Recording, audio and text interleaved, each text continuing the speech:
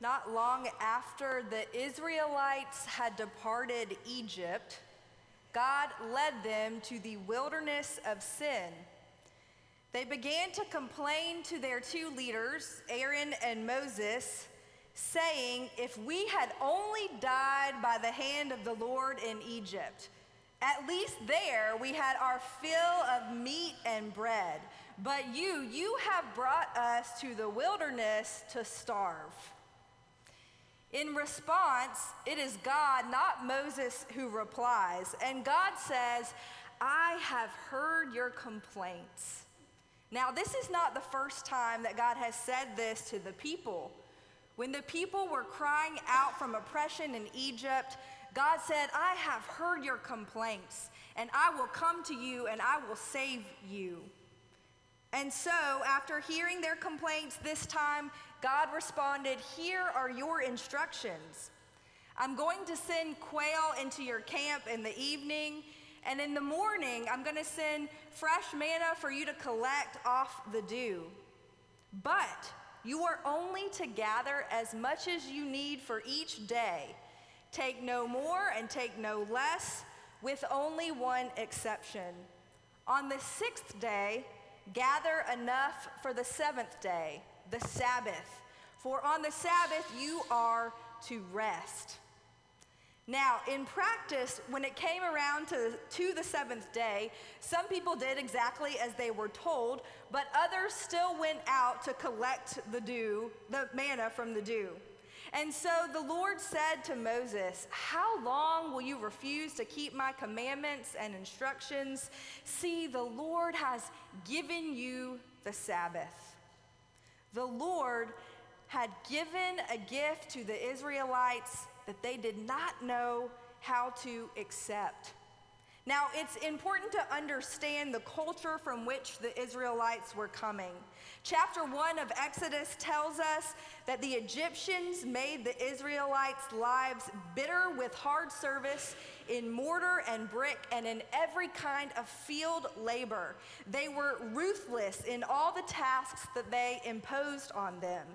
Sabbath was non-existent. They couldn't conceptualize it. And they had become so accustomed to oppression that they didn't know how to stop even when the gift of Sabbath came. At the opening of our annual conference a couple weeks ago, Dr. Davis Chappell preached a sermon in which he said, "It took 3 days for the Israelites to get out of Egypt, but it took 40 years for Egypt to get out of the Israelites." God is offering a new system, a new rhythm of life, where bread and meat are given freely, not earned, and a day of rest is a mandate. I dare say that we can relate. We live in a culture that glorifies work, those who work the longest hours, those who are perceived as working the hardest are promoted and praised and make the most money. So how do we not conform to the pattern of this world, but be transformed by the renewing of our minds? Sabbath is not the pattern set before us. In fact, I believe Sabbath is the American nightmare. It pushes back against a system of success and approval by which all of us in some way play our part because of social conditioning.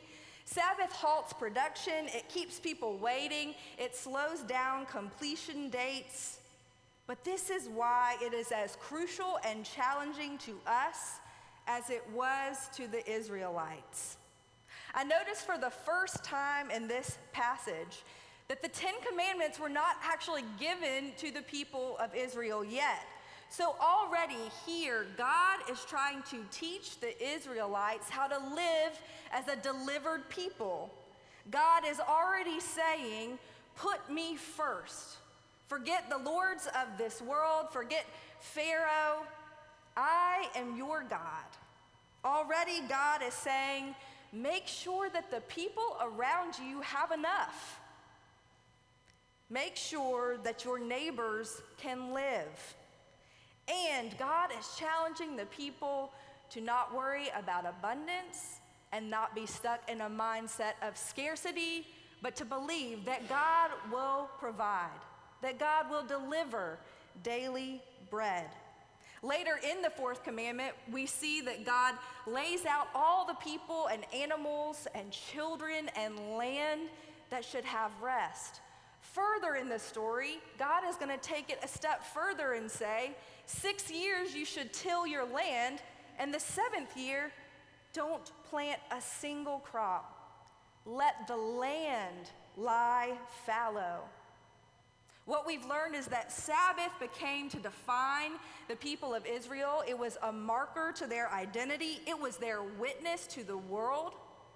And I think it can be our witness today to stop and turn our intentions and our attention back to God, to make God the Lord of our day, to make sure that we are sharing what we have and that everyone has enough.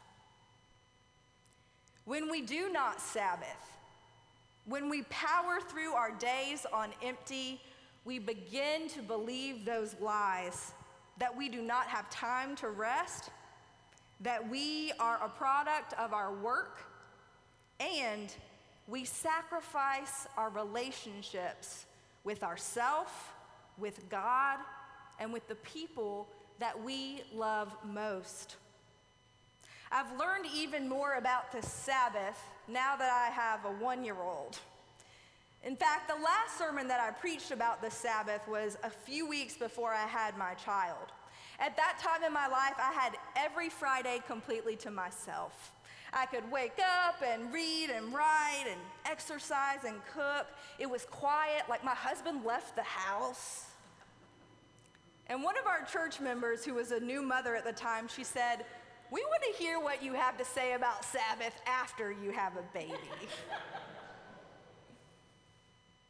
So here's what I've experienced. Finding time to rest is infinitely harder when the number of people who depend on you increases, but you still need to do it. It still needs to be a priority. And the hard truth is that we do make time for the things we prioritize. So, how could Sabbath shift? How could it be situational and seasonal based on the point of life that we're in? What that means is that what it looks like for me now may not be what it looks like for you. But what we're trying to do is enter into God's time zone. We're trying to carve out and cultivate breathing room in our lives. And you and God get to discern together how that fits in your life. I also learned that it takes practice. On our back porch at our house, there's one step, just one that goes down to a smaller platform. When we open the back door, our son Lewis immediately starts crawling directly to that step. And so we have to chase after him to make sure he doesn't tumble off of it. Now he started to get to the edge and just lean forward like nosedive. So as I stand in front of him, I offer him my hands. He stands up and he steps down the step. And you know what he does next? He turns around and he climbs right back up the step, and he does it again and again and again. I've learned that that is what Sabbath is like. We have to take it one step at a time until it becomes a natural part of our lives. We have to give ourselves permission to fail. Sabbath is not all or nothing. It is not zero exercise or run a marathon. That was supposed to be funny.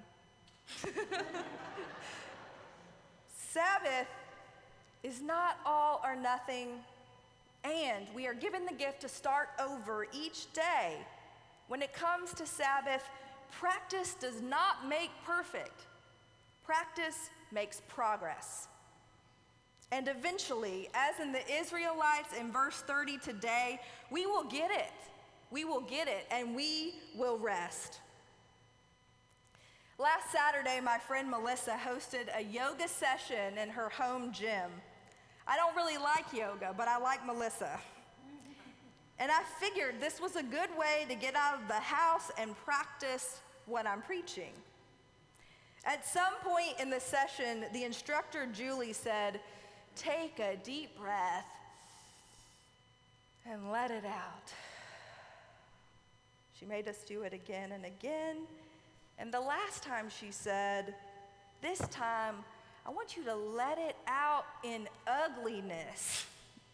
My friend beside me was like, and I was like, I can't do that. But then she said, "Maybe you've been holding your breath all week. Maybe you can't remember the last time you stopped and noticed your breath. Maybe it's been a really long time since you took a good, long, deep breath."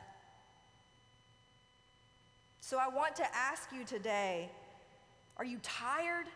Are you stressed? Are you frustrated?